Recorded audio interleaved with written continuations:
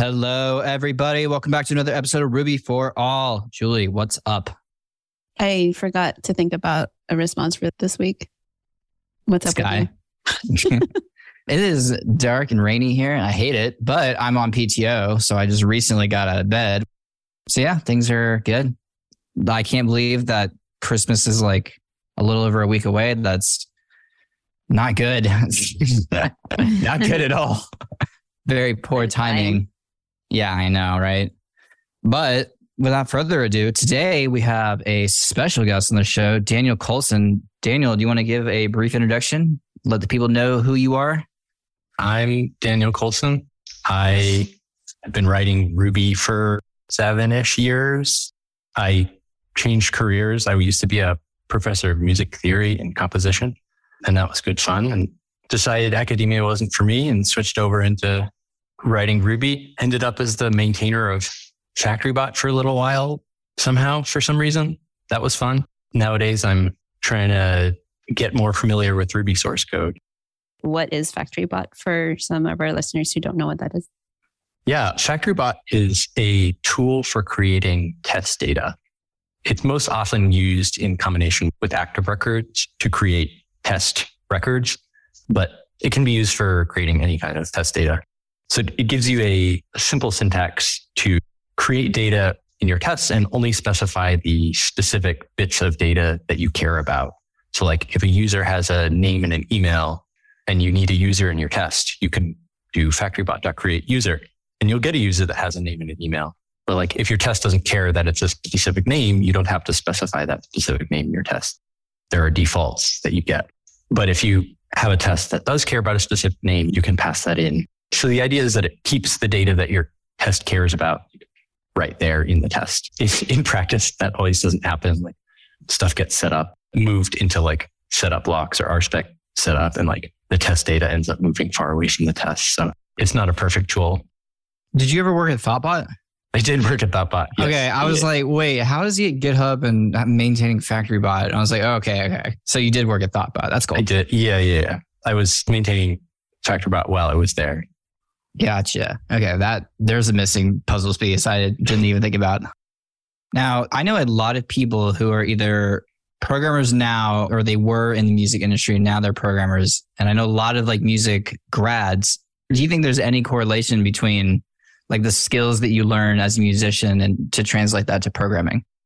Yeah, there seems to be something there. The way I've thought about it is that in both cases, you're working with a symbolic language that requires interpretation. So there's something there.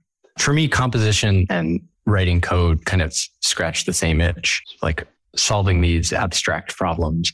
It's got to be a similar part of the brain, I think. Interesting. Yeah, because I know several people, so that's cool. So before we get into reading Ruby source, because I believe that's kind of what we want to get to, let's talk about reading source code in general. What are your thoughts around that? How much of your time is spent reading source code versus writing it? I'm going to say that I spend like 90% of my time reading code or like reading things. But that includes code that I wrote myself. Maybe that inflates it slightly.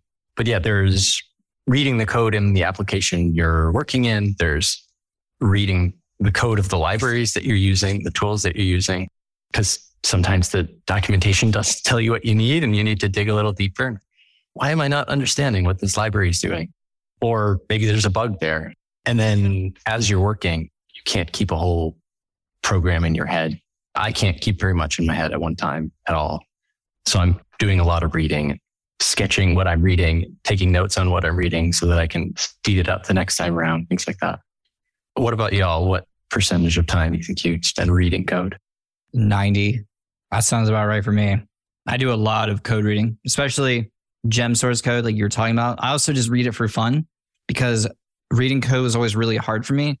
And that translates to code review is really hard because if you're not able to really reason about like the code you're reading and see how it pictures into the full system, then your code review is going to be pretty lackluster. And so I was having a lot of trouble writing good code review. And I was like, these people look at my code and they're like, oh, well, this is wrong. And this is wrong. And like, you forgot about this. And I'm like, how do they know about that? And so I spent a lot of time just reading code, reading source, figuring out how other people were doing things. And that got me better at doing code reviews, but it also made me into this type of person that's like, I don't know how to do this, but I know that this library over here does something very similar. I can jack that method. Or GitLab does something really similar to this and their code's open source and I can jack that method.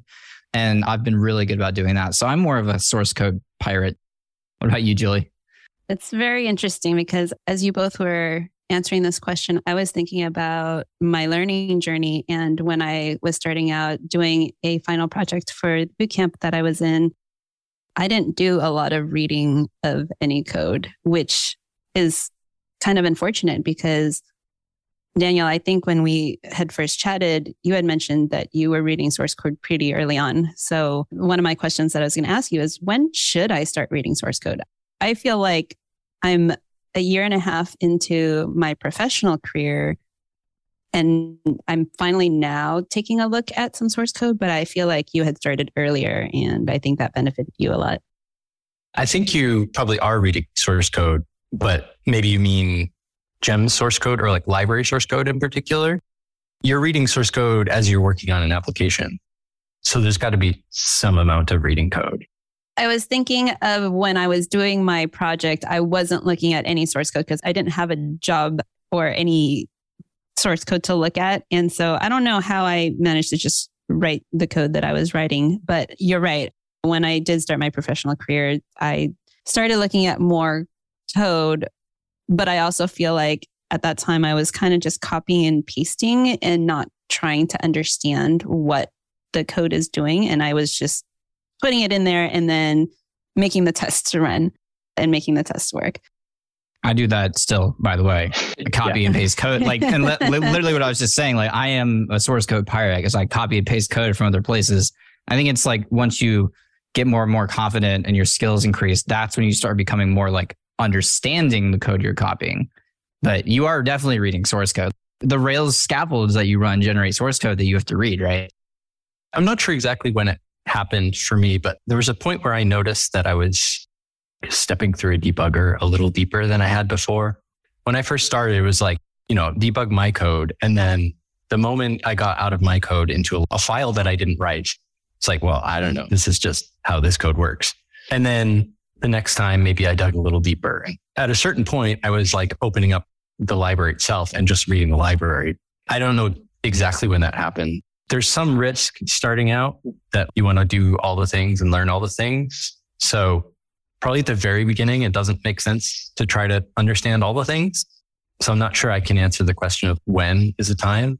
But if you get to a piece of code and you're like, I wonder how this works, and you have the time, then maybe go figure out how it works. Just like trust your curiosity and follow that. What ways do you like to read source code? Do you like to use bundle open and then the gem name to like see it in your editor? Do you like to use RubyMine to do that? Do you like to use GitHub? What's your tools for doing this? Yeah, I do a fair amount of bundle open. And my favorite command actually is bundle pristine, which gives you back the original source code once you've mucked it up too bad. So I'll like bundle open the library and mess around with everything and put print statements everywhere and then completely break the library. But then you can walk it all back with bundle pristine. You don't have to like hunt down every debugger and print statement that you put in there. You run bundle pristine after you've already mucked up the bundle open? Yeah, once you've learned what you needed to learn, debugged what you needed to debug, rather than having to clean up the library that you messed around with, bundle pristine, the name of the library will give you a fresh copy, re-download it or whatever. Nice. A nice little cleanup at the end. Before I knew about that command, I used to always forget one or two print statements, usually in Rails. And I would run my code and be like, why is there always this weird line here that makes no sense? Where is that coming from? And it was always just me doing some weird thing in the library weeks before, and I forgot I'd done it. Does rerunning bundle install do the same thing? Because I have never used bundle pristine. I know what it is, but I muck around in the source code all the time, but I've never used that. So I'm like, how am I resetting my state? Because I know I'm doing it somehow. I think maybe bundle install. I don't know. I've never thought about it, but yeah, maybe so. At a certain point, I find if I want to do things in multiple files, bundle open gets a little annoying after a while. Also, like sometimes I want to run the test suite of the library that I'm working in. I find actually reading tests can be a really helpful way to understand a library, like actually start in the test file and like the highest level test file you can find, one that's testing like the behavior of the library, not like some nitty gritty detail of how it works internally. It's like a high level integration type test or something like that, if you can find one. How might you look for one of those tests? If you can find a test that does a thing that's mentioned in the documentation, thinking of FactoryBot as an example, there's FactoryBot define is like the first thing that you would call as a user of FactoryBot. FactoryBot define, open a block, and then do some stuff. So I might search through the test directory for a FactoryBot define and see if there's a test that does that. There are probably a lot in FactoryBot that do that. Then, find maybe a call to FactoryBot.create or something like that, which is another commonly used method. That's part of the public API of that library. Yeah. Like if I'm searching, what I'll do is I'll say only search in this folder. And then I will search all the tests for certain keywords, just even using a certain method that I'm trying to use, because that will then get you closer and closer to what Daniel's talking about of okay, well, I found in here, this is using .define, but then you can find a .define test and you're like, oh, perfect. And then what does that test do? And maybe there's others. And you kind of just keep going up and up and up until you find the code that you're looking for. Because like Daniel's saying, the test can be supplemental to the documentation a lot of places, because a lot of library authors may not write really good documentation, but they might write really excellent tests. So those tests can be a really big clue as to figure out what you're trying to do with a certain method or something. That's a good point. Is that similar to when I'm trying to read code at work and I might not understand what something is doing? I'll go to the test file for that code, and then the test is written in a little bit. Yes, it's more English reading. 100%. Yeah, you're bringing up something, I don't know if it's on purpose or not, but the difference between what you're doing in the application you use at work and stepping one level deeper into a library or a framework is actually the same thing. There's no real difference. We have a sort of mental separation, I think, because it's a library that we had to download. It's declared in a different way in our library, right? There's a gem file and it gets installed in some magical way to some magical directory somewhere. So there's a little barrier there, but the code itself is not really different. It's just the same process. And all that code will get included too when you run that app in production too. So that library code is also a part of your application. But yeah, there was a certain point that I had a mental shift of this is other code that just has to do what it does. And I just have to use it the way it's documented, to this is all code in my application. I can do what I want with it. That's sort of what led me into open source, I think, as well. It's changing these libraries doesn't really feel that different to me than changing the application I'm working on day to day anymore. That's kind of my job now. I work at GitHub on the Ruby architecture team. A lot of our time is spent making changes in Rails or in some other Ruby library or in Ruby itself. And I've really appreciated on my team, we're always looking for the right layer to fix a problem at. John Hawthorne talks about this all the time. It's if you have a performance problem, maybe it's your application that has a performance problem. Or maybe it's a problem that every Rails application has and you can fix it in Rails. Or maybe it's a problem that every Ruby application has and you can fix it there. So it's nice to be able to kind of go between those layers without too much effort. So you were talking earlier, it sounds like a nice segue, about starting to get more into reading Ruby. You want to talk about that? Yeah, I've been reading Ruby for a long time and always wanted to be able to contribute to Ruby, but it seemed really overwhelming at first. C Ruby, the source code for Ruby the language, specifically the implementation that is written in C. There's other implementations of Ruby, JRuby and Truffle Ruby and things like that. Anyway, C Ruby is a lot more difficult to read than Ruby code, at least for me. I don't know. Me too. C is weird, and there's all these macros which get rewritten. I don't know. Macros are not a thing we have in Ruby, so there's some indirection that can be a little bit difficult to read. But I got interested in reading Ruby, I don't know, maybe 5 years ago after reading Ruby Under a Microscope, which is a fantastic book that kind of talks about some of the internals of how Ruby works. It's oh, geez. I don't know. I found that book fairly approachable. It's maybe I can get into this too. And then kind of that got put on hold for a few years. But now I'm on a team with some people that know C, and John Hawthorne on my team is a Ruby committer. And with all these people around, now seems like a really good time to try to dig a little deeper and see if I really can do this too. So I've been opening up files and trying to figure things out. And had a couple of PRs merged to Ruby, which is exciting. Congrats. Oh, congrats. That's awesome. Thank you for your work on behalf of all of us. I'm assuming you had to learn some C then. Yeah, I did. That's been a project over the past 6 months or so. There's not that much to the language in one sense. The syntax is not that hard, but there's just like endless ways that you can shoot yourself in the foot in C. It's memory leaks and, reading parts of memory that you're not supposed to be reading. It just seems way too easy to cause a really bad problem. So that's a little scary. I guess for context, just for the listeners who've never seen or written in C, and if I say this wrong, please correct me. One of the hardest parts of C is that, in Ruby is handling memory management for you. You're not telling, hey, Ruby, I want this data stored in this registry on the CPU. But in C, you have to do a lot more of okay, well, we're going to push this into this registry and, on this stack. And there's a lot more of actual almost math that goes into it. And the arrays that we take for granted, how it's dynamic for us and we don't have to think in advance how many elements we're going to keep in this array. C, we actually have to think about that, right? You can read off the end of an array. You can just read garbage. It's not part of the array anyway, yeah. There's protections that are missing. Ruby just resizes it under the hood for you to be large enough to store whatever you want to put in it, which is great. I don't really want to have to think about the size of an array. Ruby's a great language. I want to take a second to thank Andy Kroll for personally sponsoring this episode of Ruby for All. Julie and I are really excited with what Andy is doing currently for juniors in the community by organizing First Ruby Friend, a way for early career devs to connect with volunteer mentors in the Ruby community to help further them in their careers. If you're interested in being a mentor or a mentee, go on over to firstrubyfriend.org and sign up. Andy also has an awesome newsletter called One Ruby Thing that we definitely recommend at onerubything.com, where you can get a new Ruby and Rails tip delivered straight to your inbox. If you're looking to level up, this is a great resource that is free to the community and friendly for all levels of expertise. A big thank you again for Andy for sponsoring today's episode, and look for links to First Ruby Friend and One Ruby Thing in the show notes. What's been the hardest part of learning C?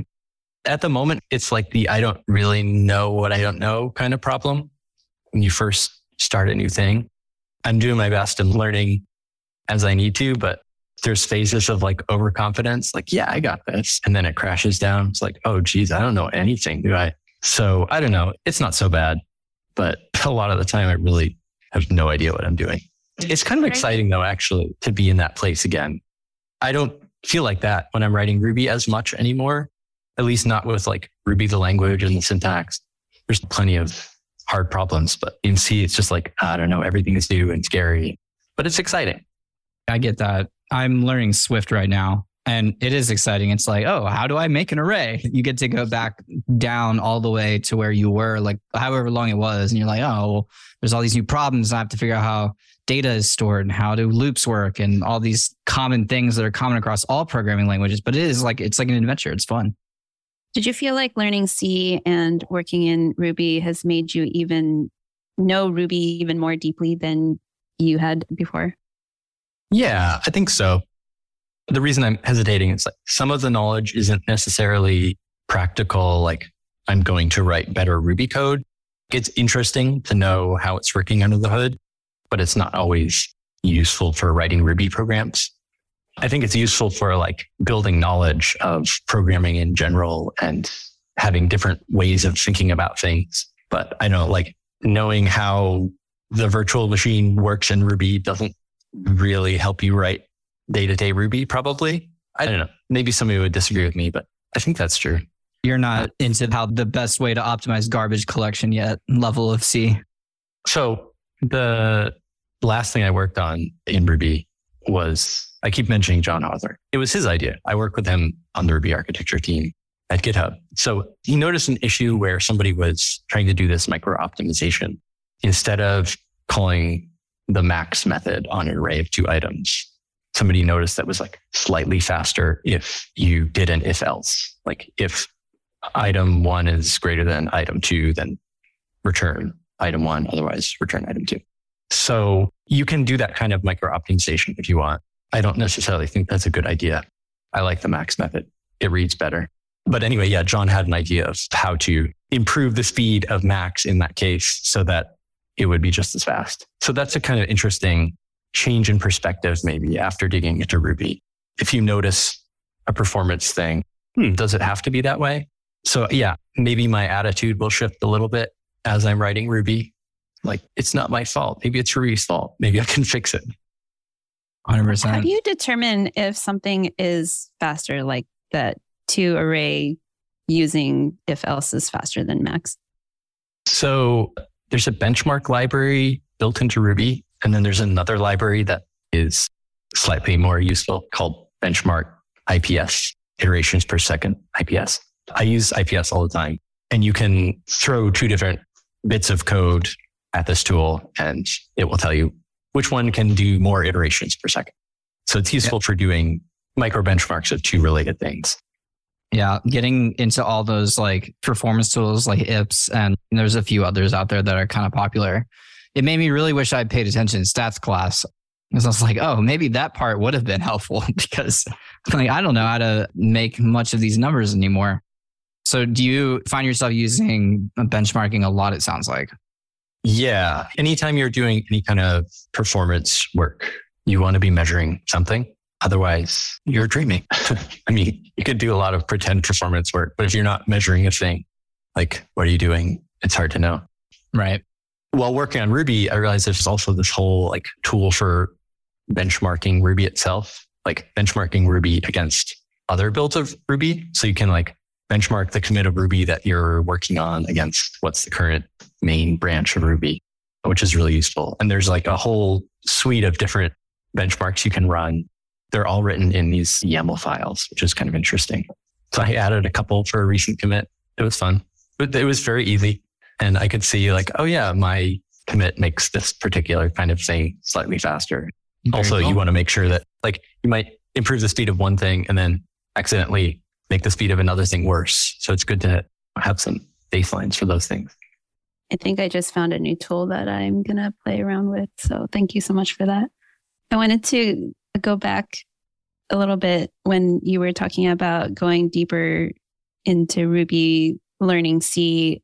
I mean, those things might not be practical. Maybe there are, but I also wanted to bring up that I'm reading the Well-Grounded Rubyist, and inside one of the chapters, it was mentioning something about which came first, class or object.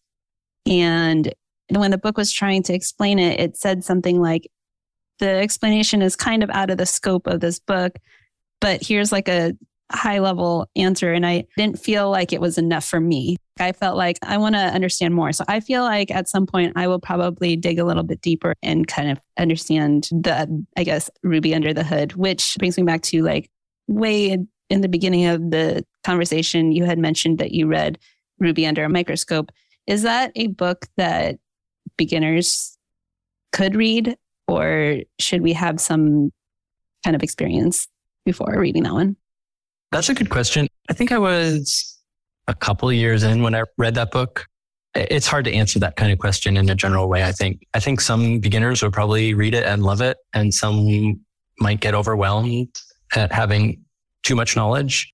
So maybe try it. And if it seems like too much, try it again in a couple of years. To be fair, I feel like The Well-Grounded Rubyist is a book that I did read very early on, and I read a little bit and I stopped, and I read it again after some time, and then I stopped. And this is my third take at reading it. And I feel like now that I've known Ruby for maybe, I would say a good 1 to 2 years, I feel like since I'm not doing full Ruby at work, I don't know what the actual number is, but I feel like I'm able to read it without just reading it. I'm reading it with like asking myself questions and trying to understand a little bit more. So I feel like any technical book can be the same, where you can just try it out. And if it doesn't work, you can try again later. This particular book for me, Ruby Under a Microscope, I started reading it again this year after having looked at some Ruby source code. And it's a whole different book now. So it's been one for me that warranted revisiting. And it's nice to have read some code and struggled with it a bit. There's some hard to read bits in Ruby. I mean, there's a lot that's really hard to read. There's some files that are related to specific classes like array.c. There's some files that you can like open up and kind of make sense of. And then there's gc.c, which is all garbage collector code. I am scared of that file still. I don't know.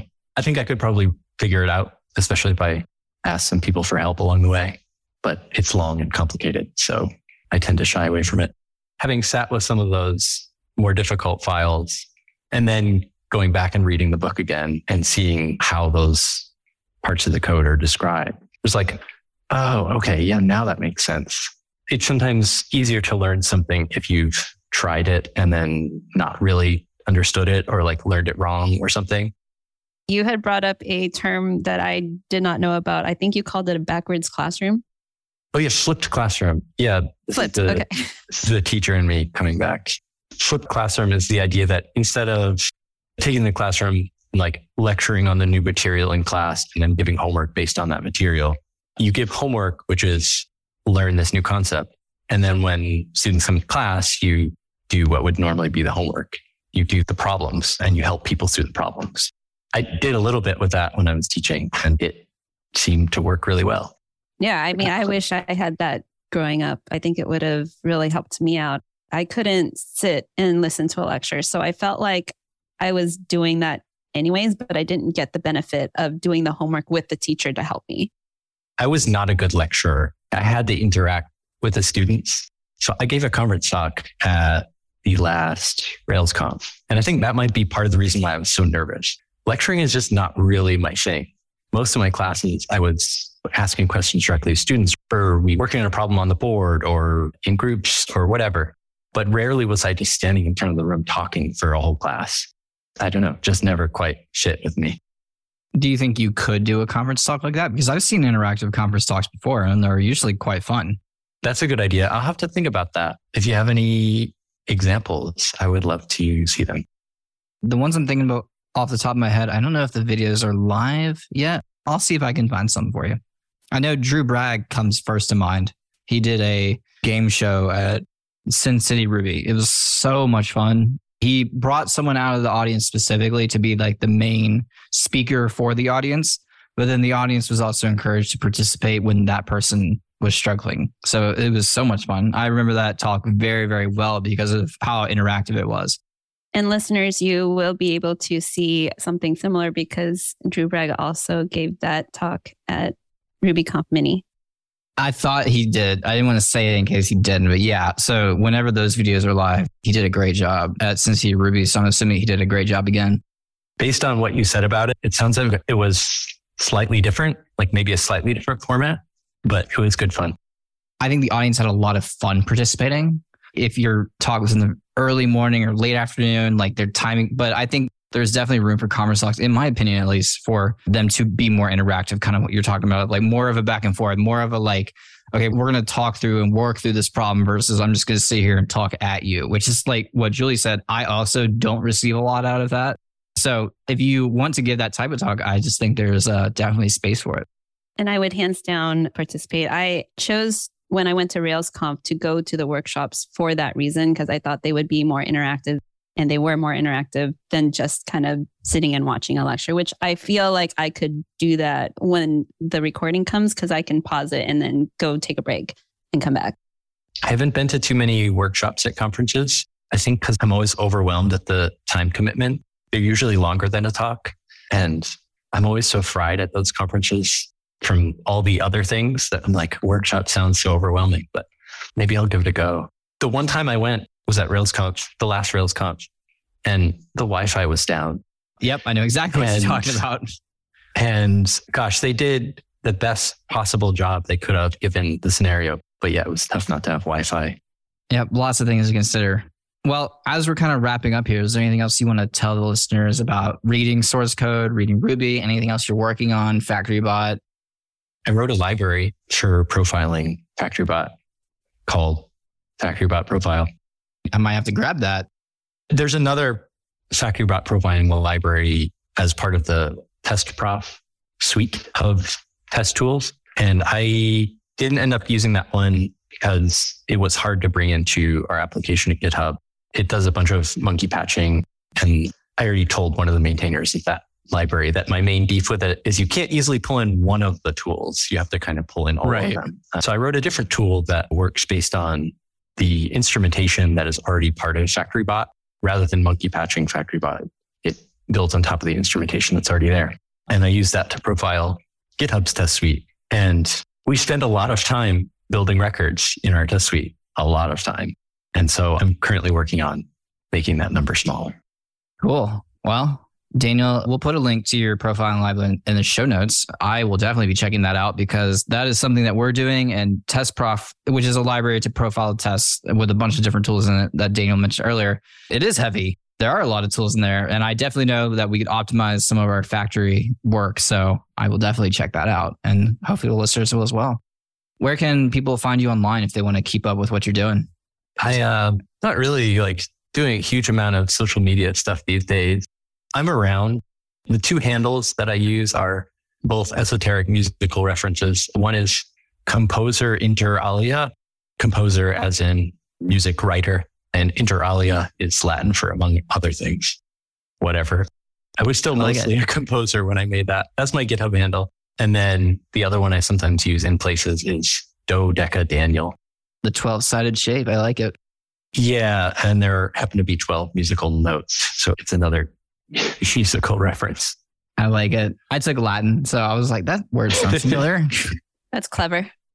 Yeah, I like it. Thank you so much for coming on the show. We really appreciate it. And for the listeners don't know, you rescheduled this. Thank you. Yeah, thank you. Glad to be here. I'm in the fan club for sure. Well, Julie, I will catch you next week. To the listeners, we will catch y'all next week. Have a great wind down towards the holidays, everyone. Bye. Bye, everyone.